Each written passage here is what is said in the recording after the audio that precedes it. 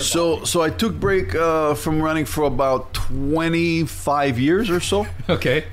And with that, I decided, you know what? Why don't I gain about 80 pounds?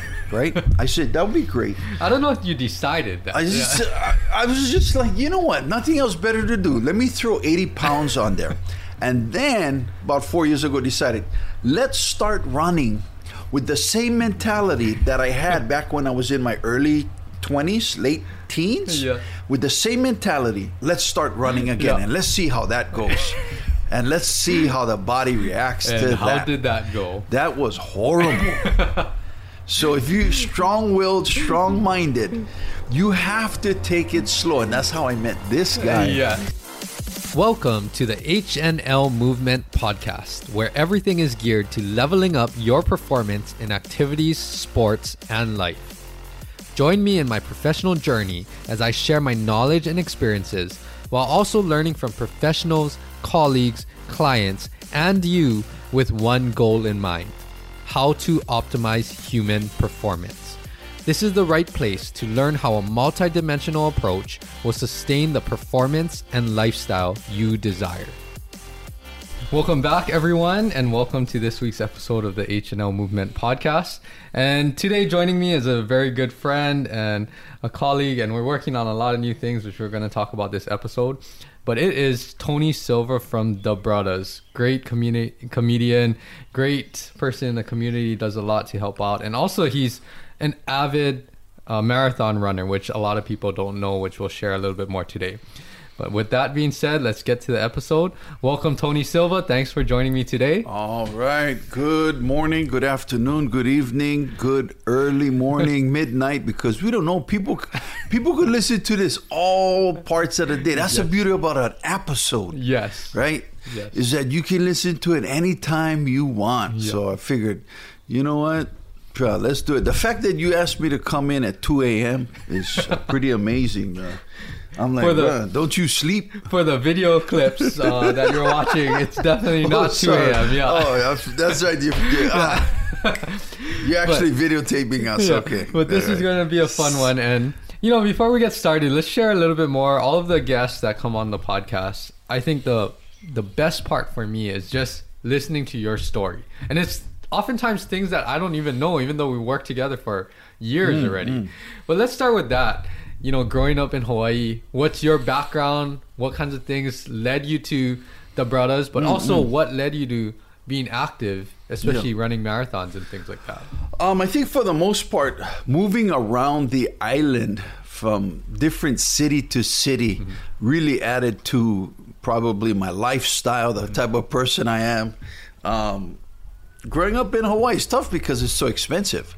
So mom was on welfare. A lot of people don't know that. And so when you're on welfare, you got to go wherever the rent is cheapest. And that's where you go. So I grew up in Hauula, north side of the island of Oahu. And in that area, went to school, elementary school.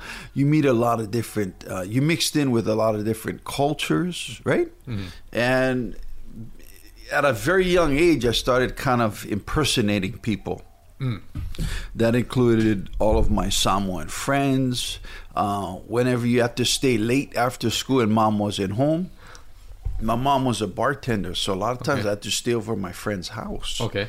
And most of them were Samoan cultured, so I'd come over and, in a matter of weeks, you learn about the Samoan culture. Yeah. So people always say, oh, how come you know a lot about Samoan people and the culture? It's because I kind of grew up in it. You listen to it long enough, and the next thing you know, you think you're Samoan. Yeah. And then this was the best. This was the turning point of my life. I think I was in 4th grade. I was acting up, and then the lady we were with called my mom, said, your son is being very rude, and what should I do? And my mom said, oh, you can go ahead and give him lickings.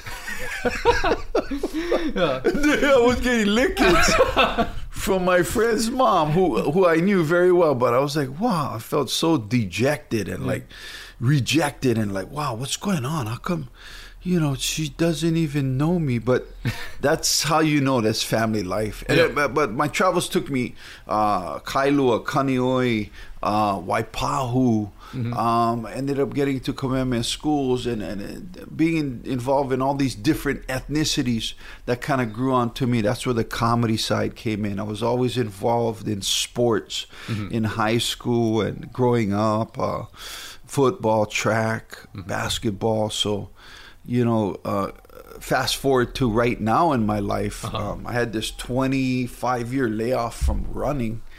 And then I decided, some 4 years ago, let's get back into it. Yes, before we get into the running, because that's a whole nother topic that we're gonna get towards. But let's talk about, so growing up, moving around a lot. When did you start at Kamehameha schools? So I got in in ninth grade, 1981, and they say you got to take the test 7th grade, 9th grade, and then after that it's just kind of like a lottery if you get in. Like somebody has to get pulled out, and then we got 2 people that got dismissed, so we can take 2 people, 2 kids, 2 students, and got in as a freshman. We were living in Waipahu at the time, so Kamehameha schools took me there, and then now you got ethnicities from all over the state, not just the island, but the neighboring islands too. And so name it, Hawaiian Korean, Hawaiian Vietnamese, Hawaiian Samoan, Hawaiian Japanese, Hawaiian, Kazakhstanian, I don't know. Well, you name it, it was there. Like, wow. And then how you look at somebody and go, are you even Hawaiian? Hey, man. And then not to realize, they got more Hawaiian than you. And they don't even look Hawaiian, So at Kamehameha schools, I mean, that's where I think you were telling me before, you played a lot of sports, but you also, is that where you started learning more about the theater or impersonating more people, or how did that grow? Mrs. Nanioli was our speech teacher, and I think whether I want to admit to this or not, I mean, I remember being deathly afraid getting up in front of my class and doing my little speech thing, right? But that was the first time that I realized, oh, wow, this is not too bad. I mean, it's not as bad as I thought it would be. You got to get past the point of being scared. Everybody, right? Everybody. If you're going to get involved in this industry, you have to at some point get past that. And that was a turning point for me. Am I going to do this? But Mrs. Nanioli was so good that she brought out the good that was in your performance or your speech or whatever it was. It wasn't so much, did you get all the grammatics right, and were you standing up straight, did you articulate all of your words, as much as it was content. Okay. What you were talking about, was it interesting, was it engaging, and then were the other fellow students into it? Yeah. And if they're into it, you normally got a pretty good grade. Yeah, and that's kind of the start of it. Was right around then. I think it was 9th, 10th grade, somewhere in there. Did you do any of your impersonations as school speeches? No, because that would have been like a whole nother level, like, getting involved in drama, which I didn't. Okay. It was there. The debate team, which I didn't. I was like, but looking back on it, wish I did, because they looked like they had a lot of fun and stuff. Yeah. But then I thought about, if I did get involved with debate, would I be a politician right now? Would politics have been something that I would have got involved with? I don't know. Yeah. But you figure, man, if you're going to be in politics, you might as well be a comedian too, because most of those guys are pretty funny. You know what I mean? Yeah. Because half the stuff they're talking about is like, they say they're going to do one thing, but they do something else. Not all, but politics is a game in itself. So, sometimes I see people shake their head more so than not, especially during these times. It's crazy times, right? Yeah. So, I mean, that's interesting, because a lot of people don't know, any type of speaking, and I've learned this in only the past year and a half, is you just gotta speak, because you don't really understand all of the nerves or how to get better or whatever it is until you just start doing it. Yeah, like anything else. That's it. And not only just start doing it, but just keep doing it. Exactly. You know what I mean? I mean, we were talking about Joe Rogan a little earlier. Yeah. You know, he's not the most articulate guy, but when you listen to him, and you know, the first that most people know him is from UFC. Yeah. But when you listen to him, you know, he's got something to say, and I think you want to listen. And the tonality of somebody's voice may be high, low, or super low. I mean, how low can you go? I mean, all of that comes into play. Yeah. And so then it's a matter of, this sounds interesting. Let me listen to this podcast. Yes. And when you something about, stirring up the audio within the main frame, because most people are mostly visual. They want to see. Yep. But when you can paint a picture, tell a story, audibly, people are just they think that's pretty cool. Yes. You know. Yeah. I love Will Ferrell. Whether visual, which is funny. Yeah. But his apps are pretty funny too. Oh, we gotta check that out. Everyone gotta check out some Will Ferrell. He's really funny. Apps or things online. And by the way, this is my first app interview. This is my first of all time. Yeah. So I've never done one. But you're natural when it comes to everything else, speaking wise. And this is good because we're gonna share a lot of good information. And it's always good to talk with you, because actually it makes it a lot easier to talk and deliver this imagery and tell a story with you and everything. Right. So going back to your story, when you played sports at Kamehameha, what was your favorite sport and what positions did you play? Just to share a little background. Football, I played wide receiver, split, slot. For basketball, forward, I wasn't, 6 feet is kind of tall in high school, but we had some giants. And then track was a half or 800, the mile and the 2 mile. Okay. So I was already in distance running. Yeah. Did you do cross country? I couldn't do cross because it overlapped already. Once you get into football, basketball, track, everything's overlapping already. Yep. So could I have done cross country? I would have. Then that would have been 2 sports at once. So it would have been tough, but.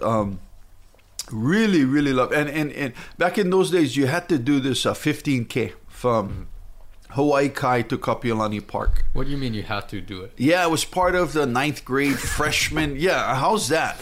You either had to do a swim, or you had to do a run, and that was part of getting past PE. Yeah. And even if you just ran it slowly, it wasn't but I was really competitive. I wanted to. Win my freshman year, and I think I came in third that year. It was like 60.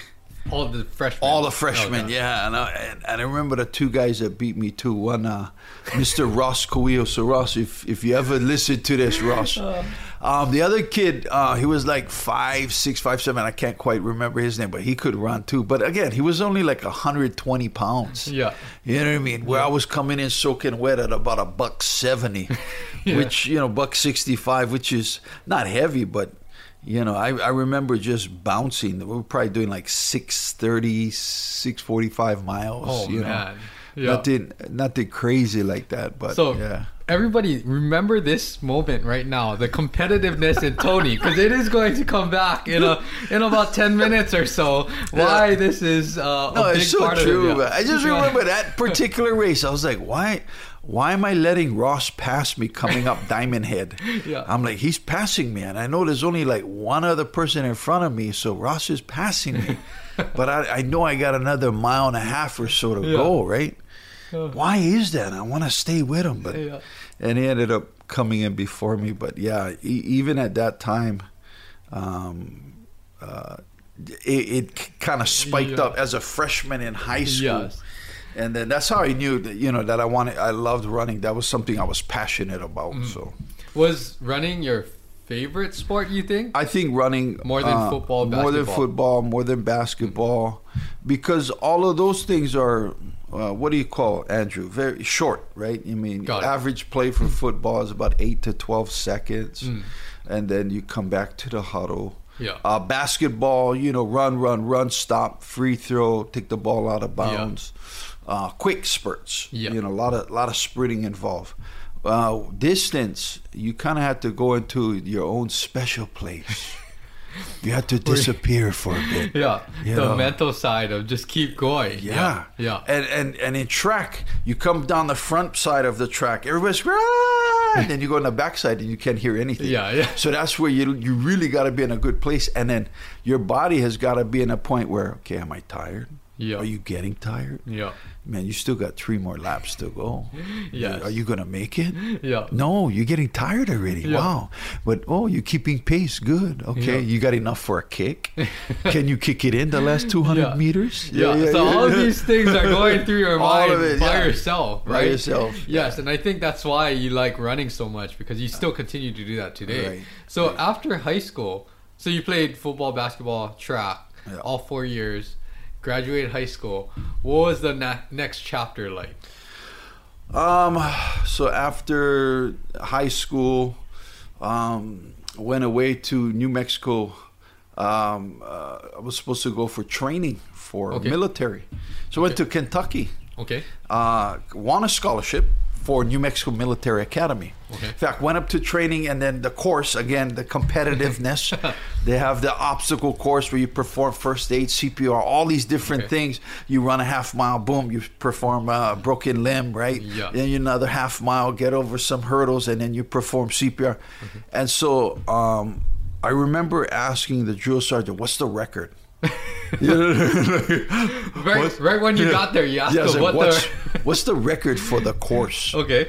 And I remember him telling me, and I was like, okay, I'm going to train to break the record, because you not only have to be quick, but you have to get all of your assignments, first aid, CPR, the mouth-to-mouth, doing your splint, all of that had to be perfect. So you have to have a perfect score and then your time. Got it. And so I did. I got my perfect score time. I think I was off the course record by like 30-something seconds, under a minute. Okay. So I was in a ballpark. Yeah. But because of my training in Fort Knox, Kentucky, I was able to get a full scholarship for New Mexico Military Academy. Okay. And came home for about 3-4 days. Had a break in between training and school. Okay. And that's where life just turned, because I ended up staying home. I didn't go. I didn't go to school. Okay. I ended up going on a contract to Japan, and the rest is history, because that's when my acting and performing bug really kicked in. Okay. I went from military mentality to, wait a minute, we got this other thing over here. So explain that a little bit more. When you came home, what happened, and what evolved with you went to Japan, you said? Yeah, my aunt said, you know what, they're looking for dancers. Okay. Polynesian dancers. I had some experience over at Kamehameha Schools. I had some hula background, and I said, are they training? Because I only got hula. And they said, yeah, they're going to train you. Okay. It's a 4-month trip. Okay. And you can go. And I was like, wow. And they're paying pretty good. I think it was like $1,200 a month. Okay. This is like in the 80s. Yeah. So this is like a company or a show? A company, yeah. It's a show. You go up to Hokkaido. Got it. 4 months. I was like, yeah, let's do it. I can go back to school and I come back. Long story short, I never ended up going back to school. Yeah. But I went and I just loved it. I was like, wow, this is awesome. Mm-hmm. But that's really when I started to nurture the skill set, performing. And then really started to mimic, imitate, impersonate different things. And that in drill school in Fort Knox, I started to impersonate in front of people. My drill sergeant Mosley. Okay. Drill Sergeant Mosley is just talk like this right here. Say, everybody, get up here. In fact, one of our characters that I play now is from Drill Sergeant Mosley. Oh, really? And his name is Fuzzy. Fuzzy. And Fuzzy, I think, is in one of our... Yeah, it is, yeah. So it's after Drill Sergeant Mosley, because he would tell me, what's that pineapple boy? Get over here. Get over here. And he almost sounded like a Westerner, but, African-American guy. Yeah. And I owe my life to him because there was a time when I really wanted to come home, Andrew. I was like, I'm over this, bro. I don't want to do this. Yeah. Like, I'm going to do this for the next 20 years. Yeah. But he not only encouraged me to finish out, but he said, you know what? A lot of kids come in here and they quit. With it, they don't make it past the first week. And so he said, no, you got something. I tell you what, he goes, give it another 48 hours, 2 days. Yeah. And see if things don't start to turn around. If it doesn't, you come and see me.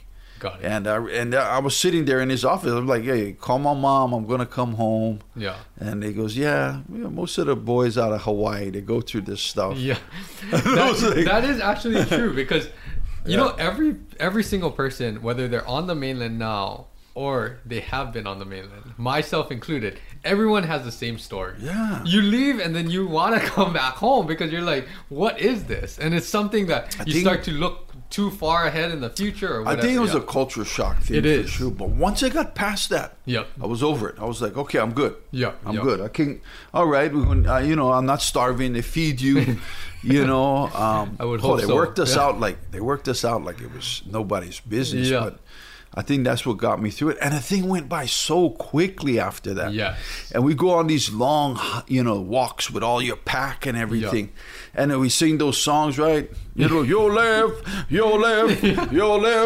or left. Yeah. Sip, sip, your left. And we do all these kinds of things. And then when we sit for our breaks, that's when Drill Sergeant Mosley will say, Pineapple, get over here. Let me see you do your impersonation of me. Come on. And so I just did it in front of I did it in front of everybody. And they were like, whoa! You know what I mean? I was like, oh my God. So man. That's when I realized, okay, maybe I might have something over here. Yeah. And that's when you start to grow your repertoire of so-called characters and stuff.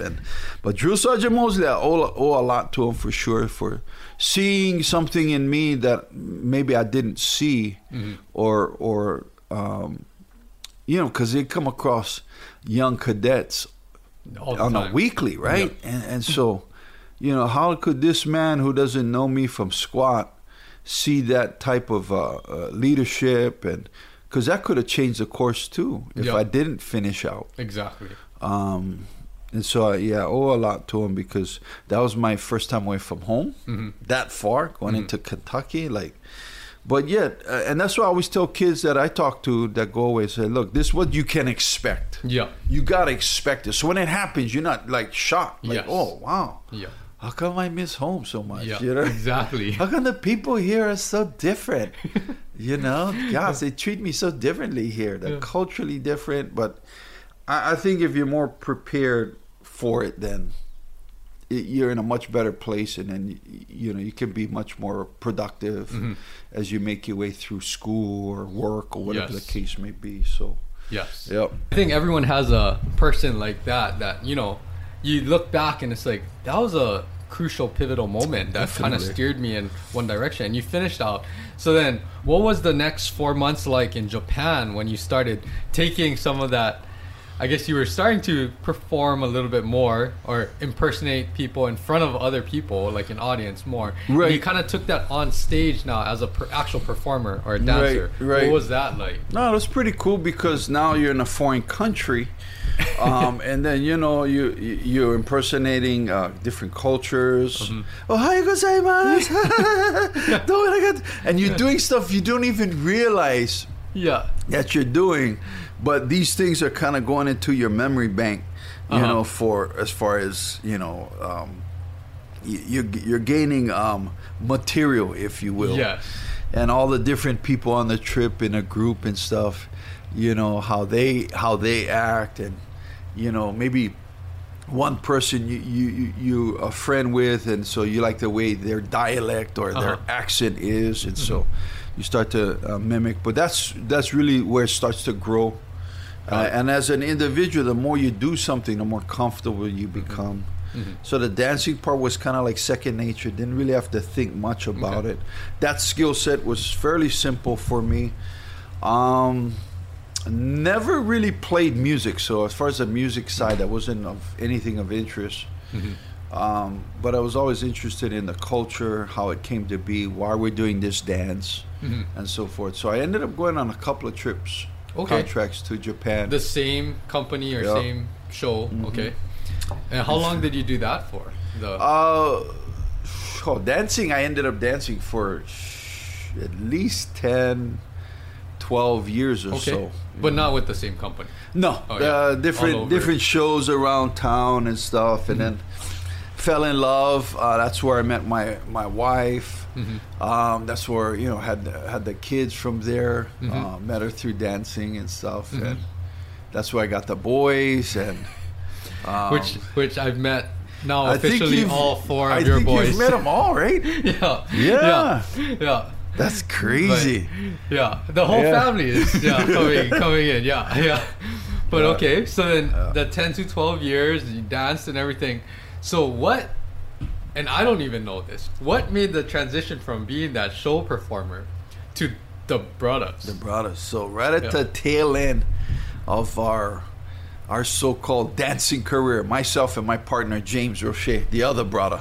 Was he dancing with you? Yeah, he used to dance. So I think one of our last shows we were at was the Downho. We're dancing for Downho at the time, and in between shows we'd have these things like and we were working on sets, marker on television sets, as stunt doubles. Every now and then we get an acting role and stuff. Nothing major though. I mean, just bit parts as we call it. And so we had been doing that for quite a few years, but James and I was always doing stuff behind stage. And so we would set up these little gimmicks. Looking back on it, wow, we could have easily been arrested. You know what I mean? Like, this one bit, he comes chasing me in front of the people standing in line waiting to come into the Downho show. And I'm running like I'm a thief, right? And then he's chasing, and he's like, stop. Yeah, in the name of the law, stop. And then I trip, I fall, and this bag of powder is open, and I throw the bag, and it's powder like all over the place. All you see is powder. But if you smell it, it's baby powder. But people don't know that. That's watching from afar. And then he'd arrest me, put the handcuffs on. He said, there's nothing to see here, ladies and gentlemen, nothing to see. And then, he talks into his shirt. A suspect is apprehended. We're going to bring him in now. And then, we walk off, and then we go back behind stage. And then, like half an hour later, they see us on stage. So they had no idea that you guys are part of the show or anything. Very few people after the show would have to say alohas and goodbyes, and a few people would come and say, hey, were you the two guys that were out there with the powders and getting arrested? Were you the two guys? We do stuff where we're just running through the crowd. Hey, you guys, please help him stop. He's trying to catch me. Just stupid stuff. But that's when the natives were restless. Like, again, the show was second nature, wasn't a problem. Like what to do for that hour before the show. That's when you guys were filling time. In between the shows. So that's kind of what sparked it. Like you guys working together. What about you guys? This is a question that I wonder. What about your guys' humor? Is it like similar? That's why it's so seamless when you guys very similar. So even in the dressing rooms of the Downho showroom, which at that time was the Dome, at the Hilton Hawaiian Village, we play super pranks on all the dancers. What's the best one? I think the best one is when you go to grab your bag to go home. It's super, super heavy. And they don't realize, how heavy it was, but then they take it home. But inside we put 2 bricks. So you end up taking the bricks home. And then you come back the next day and you're like, who put the bricks in my bag? One was where we light the door handle with the lighter. Oh no! And then you go to grab it, and you're like, and then you burn your hand. Oh no! One was a lot of people like to get those fruit cocktails from ABC store. It's a kind of snack, right? Oh, got to watch what I eat today, and then put the fruit cocktail. And one of the guys would put baby oil inside it. It wasn't syrup, it was a baby oil. And then watch him take the first bite. And, mind you, there's 6 of us in there, and then the guy goes to take a bite, and he's eating it. It's like, just to see the face. Like, I think just that was crazy enough. But no, super pranks, like just crazy stuff. Yeah. So I mean, that was fun. We don't recommend doing any of that at home. You share your ideas now. Do not do this kind of stuff. You know, ipu, the hollowed out gourd that we use as an implement on the show, we put like toilet paper in it. So when you hit it, the toilet paper starts coming out. And it's all over the stage. Like, oh man, the actual show. Oh my gosh. Yeah. So anyway, obviously this grew, right? Yeah. And you shared a little bit with me in the past, but for all the listeners, how did this evolve? Or what made you take that leap of faith and, hey, we're going to start the Brothers? And for those of you that don't know the Brothers, well, you can find you guys all online, thebrothers.com, which I'll put in the show notes. But they're basically a local comedy show, right? Yeah. Like half an hour slot. And then you've had episodes for 20 years. 20 years. So this is our 20th year now. Yes. So explain the beginning journey. What made you take that jump? Yeah, James back in early 96 comes knocking on my door. And I'm like, whoa, what's up? He goes, hey, what's up, man? I got a pretty good idea. I want to do a TV show. But before we do, let's do this CD. It's called The Brothers Small Kid Time. Okay. And we released it in 97. Okay. Not too many people have heard of it. Mm-hmm. I think some radio stations will air snippets from it, but classic stuff. And it's really the beginnings of what it is that we do, because all the character development, the writing was all done within this CD. Got it. So you could possibly hear it on this podcast. I'll give you a copy. Okay, we'll put some snippets. Yeah, some snippets of The Brothers Small Kid Time. Okay. So I don't even know if you could, order it. I don't know. I don't know if it's who even has copies of that. That's so vintage. Yeah. But from that, the character started. We bought some equipment, and back then, like now, you could spend a couple of grand. Mm-hmm. You can get a good phone. Yep. And you can film everything. Mm-hmm. Get a couple of mics, you're good to go. Yep. Back then, 10, 15 grand will get you started. Yeah. That was about the startup cost. Mm-hmm. And so we just got some equipment and just started filming. Okay. Just started doing some stuff, doing some episodes. And then we did an episode and we pitched it to all the networks. Okay. KITV, KHON, KHNL, I think it was KGMB back then, K5. Mm-hmm. And then the startup Spectrum or OC16, which is now Spectrum OC16, little cable station. Yeah. I believe Tiny TV was on it. Yeah. Brother Sam and Lena Girl was doing something on it. Yeah. And they're looking for local content at that time. Mm-hmm. So all the networks said no. Okay. But they said, yeah, we'll give you a try. I said, you know what? 6 episodes. Give us 6 episodes, and we'll go from there. Yeah, that's the rest is history. Yeah. We've been partners with Spectrum for over 20 years now. Oh wow! Yeah, and we haven't turned back. I mean, people always say, "How come you guys didn't go like cross over to the other networks?" Or how about MTV? MTV, we had some producers approach and stuff. Looking a little bit more for some rated R material, but our material is pretty clean. Family oriented. We might come up to the line every now and then, but it's for the most part it's clean. You're not going to hear us swearing and stuff. So we wanted to keep it as such. And so I think now we got a video library of about 140 episodes. It's crazy. It's just crazy. Over 20 years. 20 years. And so, you watch some of the earlier episodes of one of the first 6. Wow, it's just mind-boggling. Yeah. Oh my goodness. And I mean, on top of that had led you to so many other opportunities too. You do a lot of MC events. Doors started to open, and the MCs was MCing events, formal events, non-formal events, comedic type events, acting. Playing characters. I worked for Kika Incorporated, where I might go out and I'm at said location and got 400 people, and I'm playing a character of whatever the case, Chinese character.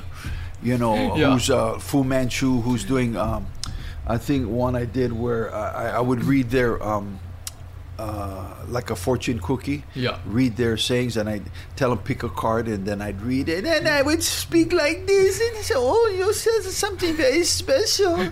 You can expect something very special to come into your life. Yeah. It says here something really soon, within the next week. Oh, maybe you're coming to Waikiki. Oh, you're already in Waikiki. Oh." So like. Yeah. Yeah. So like, I mean, the doors started to open, and I think for anybody getting involved in any business, you either go all out, Yeah. or don't go at all. Yeah. Because why waste your time? The people you're working with. So when you came to me with this idea of doing your podcast, then you gotta go whole. Yes. You gotta go all out. Yeah. You know, and make your mistakes. You know? That's true. I've made tons of mistakes. We've all made tons of mistakes. Yeah. And it's the key is to learn from them. Yeah. Right, And right. actually find ways to get better at it. Right, Yeah. right. Yeah. Yeah. I mean, it's not going to be perfect. Yep. You know, nobody's perfect, but make your mistakes, learn from it, and do you. Yep. Be you. I mean, Yes. there's nobody else like you. So, people always say, "Oh, is that individual likable?" I think somebody is likable if you're real, right? You hear the word organic a lot, but I mean, you're just, you know, the kind of person you're approachable. If you're kind of person where you cross your hands like that and closed-minded, chances are it's going to be a tough industry. Yes. You know, where I say whatever I say, and whatever you have to say doesn't matter, but whatever I say matters. So don't come in with all your rhetoric and your suggestions. Only what I say is the most important. I guess you could do it, but people see through that. Yep. So you got to be careful. Exactly. But the industry is tough. You know, people think, "Oh yeah, pretty cool you did," but they don't know how many times I went in for auditions and how many times it was a no. Like, wow, I nailed that audition on Hawaii Five-0, or such and such television series came in. I nailed that. Don't even get a call back. Yeah. Wrong size, wrong ethnicity. Yeah. And that's what I was gonna say. A lot of it is not even in your control. Right. Right. Like you could do everything perfect to the T, but like things like that, wrong ethnicity or wrong size, you know, and it's not discrimination, but they're looking for a certain character, right? Yeah, you know, And that's why you gotta have thick skin. Yeah. You really gotta have thick skin, and you can't let it bother you. I always like to think when I go in, I give my performance for that particular audition and let it go. Yeah. Leave and let it go, and then you're thinking about, oh yeah, I got a show tonight, you know. I got a performance tomorrow, whatever case, and that is. And if you get the call back, hey, you know what? They narrowed it down to 3 of you. Oh, okay. So at least you know, okay, I'm good enough, so I'm in the ballpark here. And then you get for the top 3, and then you don't get it. You know, which is fine. But I think for me, half and half. For every 2 that I go to, I generally get the 1, and that's. My expectation is pretty high. Yeah. So I go in with high expectations. So I give it my best, and then let it as I leave, just leave it at the door and say, okay, all right, God, that's it. I'm done. I'm moving on. Yeah. So the last question that I have from, you know, the era of the Brothers, and any of your auditions or other gigs that you've had from, you know, the Brothers, what is the one most memorable in the past 20 years for you? There might be a lot, but one that sticks out right now that you think, It's so funny that I'm right here. So I'm over here, right? I'm not going to say someplace in, what is this, Kaimuki? Yeah, Kaimuki.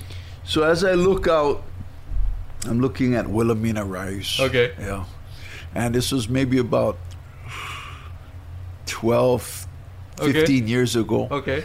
I'm on Wilhelmina Rise. And as I'm looking out, it's drizzling right now. It's a day very similar to this. Okay.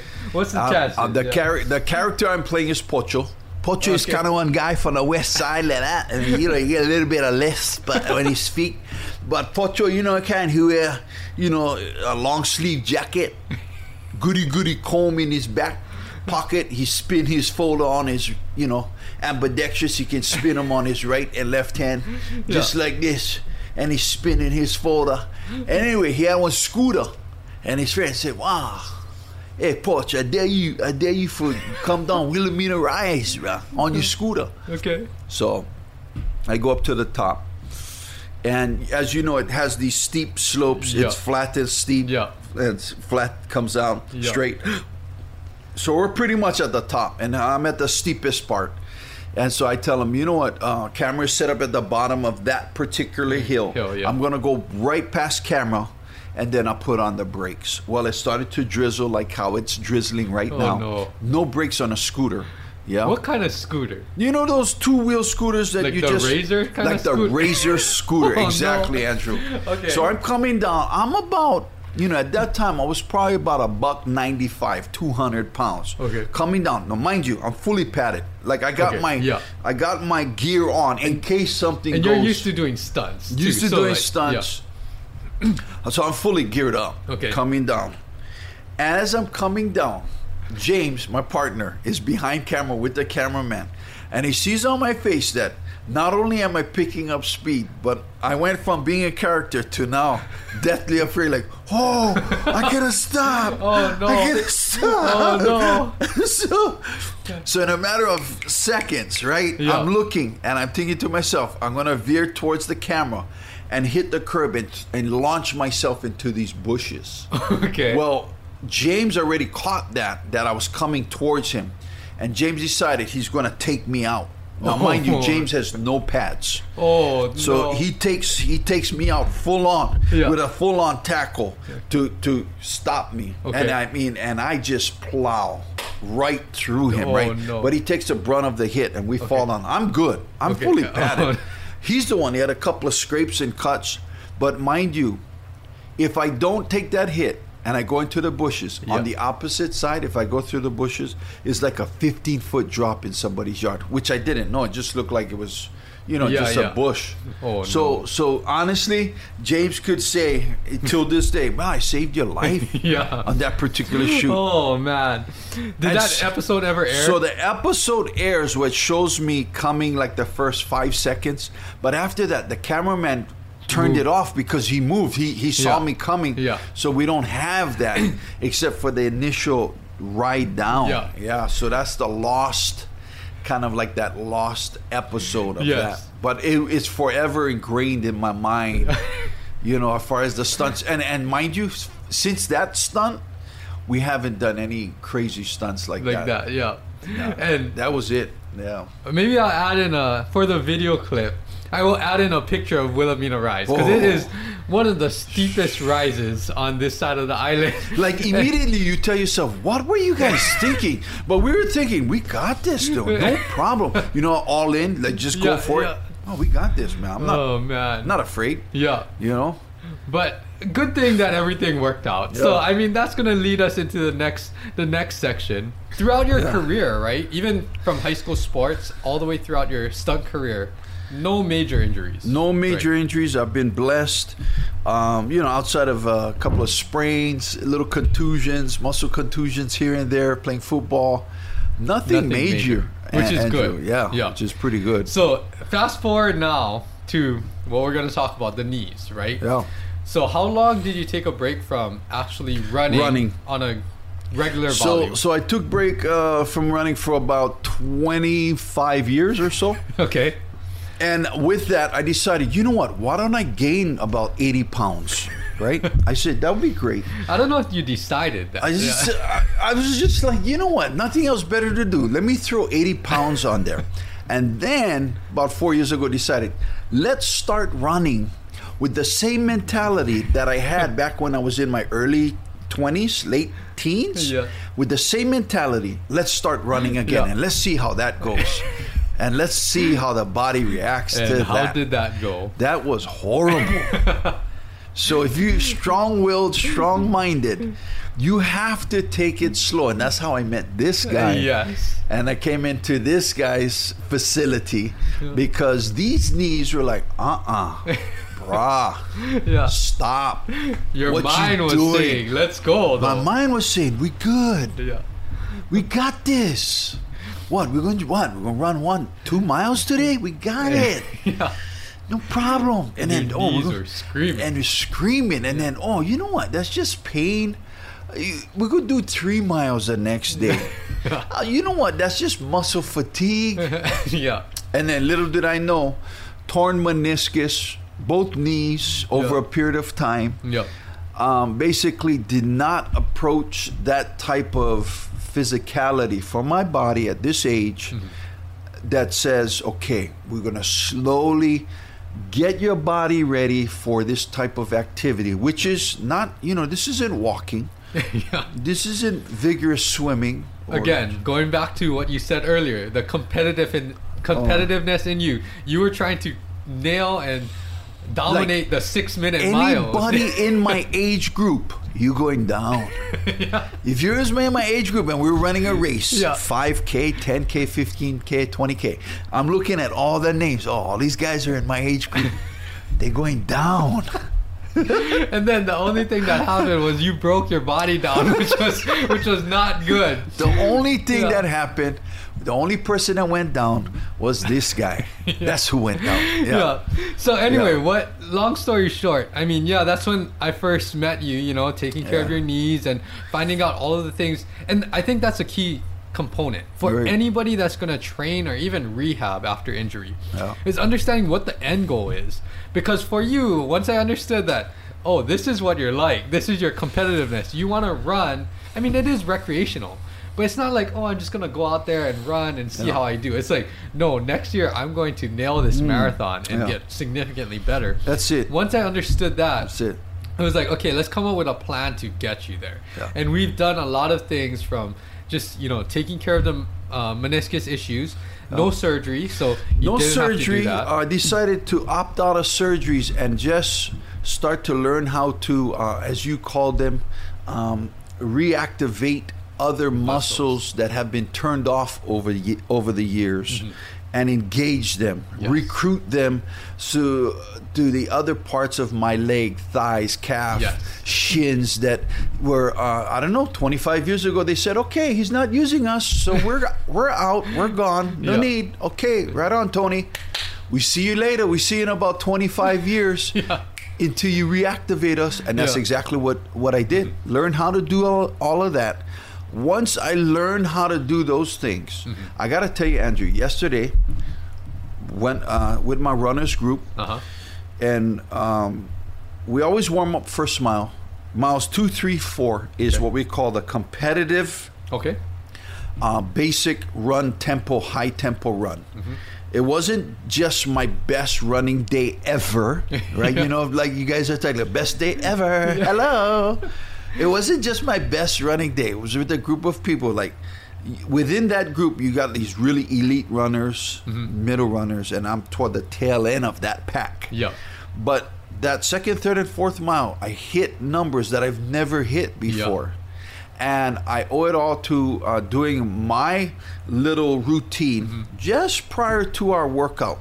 This one engages all of my muscles and lets them know, hey, get up. You're getting ready to go trot these little horse legs outside. So get up. And it was amazing. Awesome. So that we hit the first 4 miles done. So normally the last 2 miles is a warm down.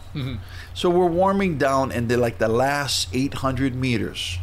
Everybody's looking at each other. It's about 8, 9 of us. Okay. And we're looking at each other. And next thing you know, we're cranking it. Like we're into like a full-on sprint coming into the ending, and we're going and we're moving, and next thing, like everybody's into a full sprint. And then I'm looking at my watch and I'm hitting times I haven't hit since 25 years ago. Awesome feeling. Now mind you, that was only for a short distance, but just to do it, right? So yesterday was one of my best days ever in regards to getting the body back, and I feel great. Awesome. Yeah, now ask me how I'm going to feel tomorrow. It's a different story. But the good thing is that everything that we've done so far, yes, turning on your muscles, but also getting it prepared for running. Right. And you see what I do on a daily basis, right? This is your job. Yes. Yeah. Getting prepared for running is very different than getting prepared for volleyball. It's very different than getting prepared for football, right? And that's where everyone has not only individual needs for training, but individual needs for their sport. And I think that's what you've learned, like even with the recovery. You've understood how you need to warm up, how you need to take care of your body, how you need to recover. And the last component, which we've worked on for over 2 years already, is the nutrition part of it. Oh, yeah. Now you know how the nutrition fits not only with your activity, but with your overall lifestyle. And like you said, we've mentioned this in other snippets that we've talked about, but just getting in a healthier weight, especially on the lower body, especially the knees, that is huge. So when you started dropping some of the weight and getting more to your natural weight, your knees were like, oh, we can do more. My knees were like, oh, cuz, why you putting all this weight on us, brah? Thank you so much. Feel like we can breathe. Our ligaments. Sister ligament, you good? Got a ligament. We good, bro. Wow. How about we let a little bit blood come in between the knee and the shin? How about thighs? We good? We good. Honest. When my legs, knees, ankles, hips, all my joints. Oh, they felt 100% better. No doubt. So whether you surf, run, bike, CrossFit, whatever it is, whatever you're passionate about, I think whatever that love that you want to do, before you shock your body, find out what your body can do first. That's where Andrew Takata, that's right, the H&L movement, that's the guy. I mean, this guy works with professionals.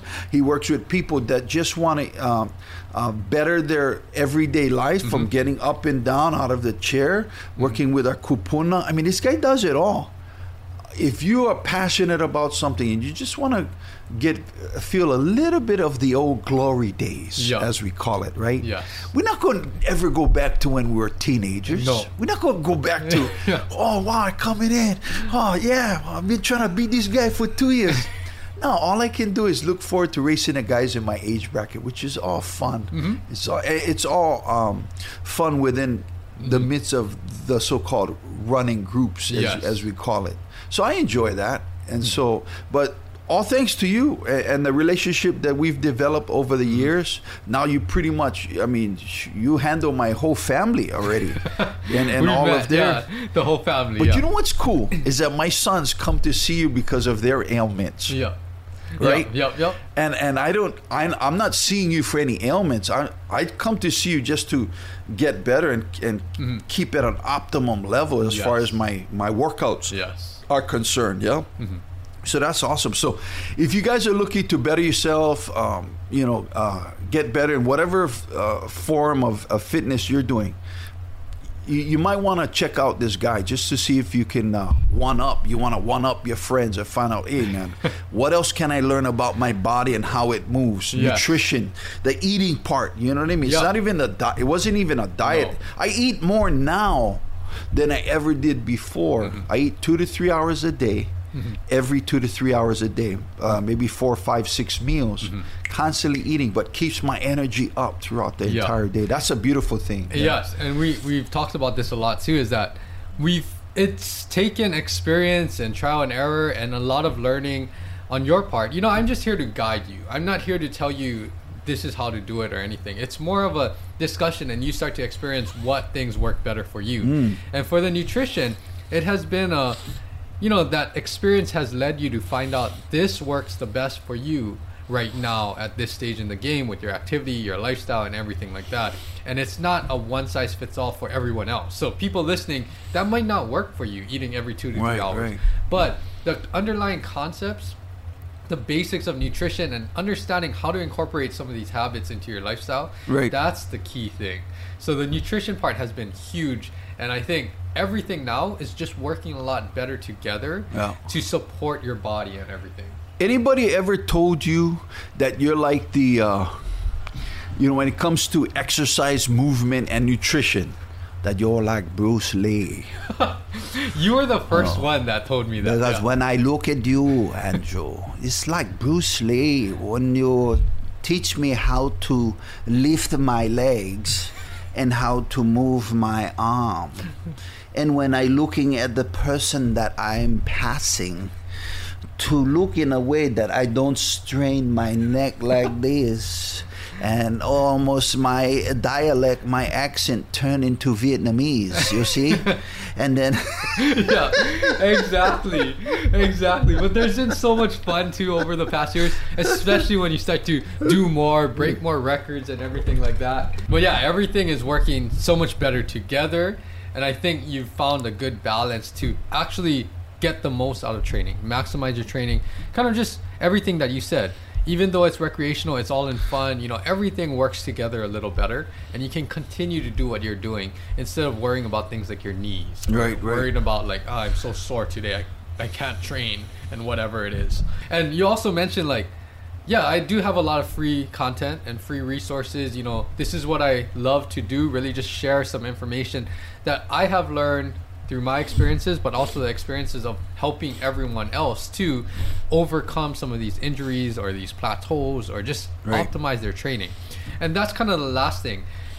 Just recently, over the past couple months, we've been working on releasing an online course to share a lot of the basics with movement, exercises, mobility, strengthening, nutrition. That's a huge component. How to actually incorporate a lot of these concepts into your lifestyle. And this course is geared to really the working population, the people that don't have time. And it's something that I had extreme fun filming with you and everything. And we're just in the post-production, kind of almost about to release it. But what's some of your thoughts about what we've put together for people to check out?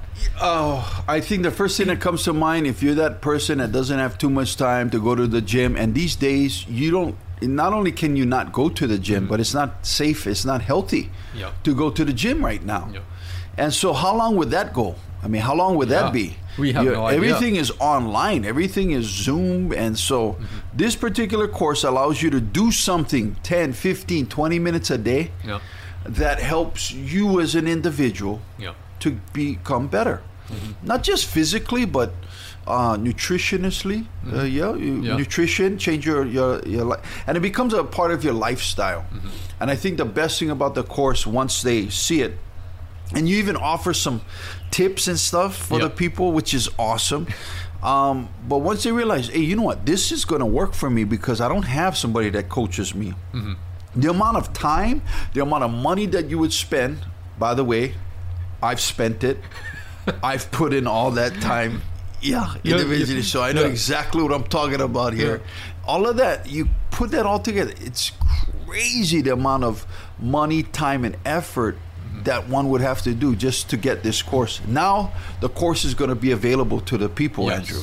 So that's the best part. And if you want to learn more of the course, well, just stay tuned to my social media and my website especially, because there will be a free webinar that I will give my 6 basic tips. You're on the webinar with me, but 6 most helpful tips for anyone that's looking to elevate their performance, be more active, or even for those that are looking to just get started. And that's all free, you know. Free. The course, of course, there's going to be a charge for it, but we've made it extremely reasonable for how much content we've jam-packed in it, with everything from some workouts, a lot of exercise tutorials and instruction, but also the explanation part to tie this in to make it work for you. Right. But overall, it was a lot of video content. But I would say, and you've been through what I do, I would say definitely like 75% of what I do on a day-to-day basis is probably in that course. Absolutely. Yes. And that's the bulk of what you need, no matter what level you are. And that's the value that course brings. And for those of you who love audio clips and like to listen to things, there's nuggets, there's information in there that you listen 5-10 minutes a day, change your life. It will become a part of your lifestyle that you can now live to be healthier, a lot more, how do you say, movable. You're better able to move your body. And that's really, you're a better mover. You're a better mover in that. So whether you sit down all day, stand up, you're working construction, you're up on a truck, whatever the case, you're going to learn more about your body because of the course than you ever did before. Because I think far too many times, especially people in Hawaii, we always take care of the people we love first, family members, kupuna, friends, but we forget about ourselves. Yeah. And that's one key concept that we talked about too in the course, is that if you can take better care of yourself, this is not in a selfish way, right? And naturally, people from Hawaii, born and raised here, that's not part of our culture. Right. But if you can take better care of yourself, you'll be able to better take care of everyone around you that you do love, and that's what it is. Yeah, and I think that's the message right there. You become better for who you are individually, and then you can now go out and love and care for those people in the same manner that you just learned how to do so. Yes. Without forcing it down, because like I said, if it's not a part of your lifestyle, your everyday, you're not talking about dieting. We're not talking about you got to do 200 push-ups every single no. It's what your body allows you to do, and I think that's where you're different from other trainers, is that you don't have a set regimen and then everybody does it. You have a set regimen for that individual that will work for them. That's the difference. Yes, that's exactly what it is. Stay tuned for all of that, because you'll start to see more clips. I'll even put some snippets from the course content, but it was great filming with Tony. We had a lot of fun. He brought his characters sometimes, and I gotta try to keep it together with all of that. Fun. But it was very good fun, and just stay tuned to all of that. But any last words? I know you're busy. You always have a lot of gigs and everything going on. But is there anything else that you want to promote with the brothers, or any last words of wisdom that you want to share to anybody? Obviously, Spectrum OC16 has been huge for us. They're a big part of our Ohana, our family. If you haven't seen the shows, tune in. Spectrum OC16. And we're generally on daily, if not nightly. Just check your local listings for that. You're usually on the replays when you come into pro. Exactly. And then along with that, we have our virtual Fridays, depending how long we're going to do it. Fridays, our virtual Aloha live stream on Don O'Brien High or Facebook, the Brothers, and we generally go about 5 o'clock, 5 to 6, an hour. It's live, so it's unedited. That's the beautiful thing about it. It's raw. It's like in your face. We got music, comedy, and public service announcements. And then other than that, just want to encourage people to during these times, just to be aware, be positive. And strive. Strive for the mountains, man. It's whatever you think to obtain, you can obtain it. So don't let anybody, push you down. Go get it. Go get it, and just start. You always tell everybody, and tell me that, dude. Just start, and then you never know from there. It could be starting with the 6 episodes, and then after that, 20 years later, and many more years to come. Man. But thanks so much for joining me again today. It's always a blast having these conversations. If you want to see more of these conversations with me and Tony, check out my Instagram, my YouTube, H&L Movement, because we have done I think it's about 15 of these small segments. But this is the first podcast long segment that we've been doing. And also check out all of the snippets that I will post up very soon. But check out The Brothers on social media and everything. TheBrothers.com too is your website. Correct. And stay tuned for more updates from my website and my social media too. Thank you again for listening in this week. I will be back same time, same place next week. Thank you again, Tony, for joining me. Thank you, bro. And we'll see you next week. Aloha. Aloha.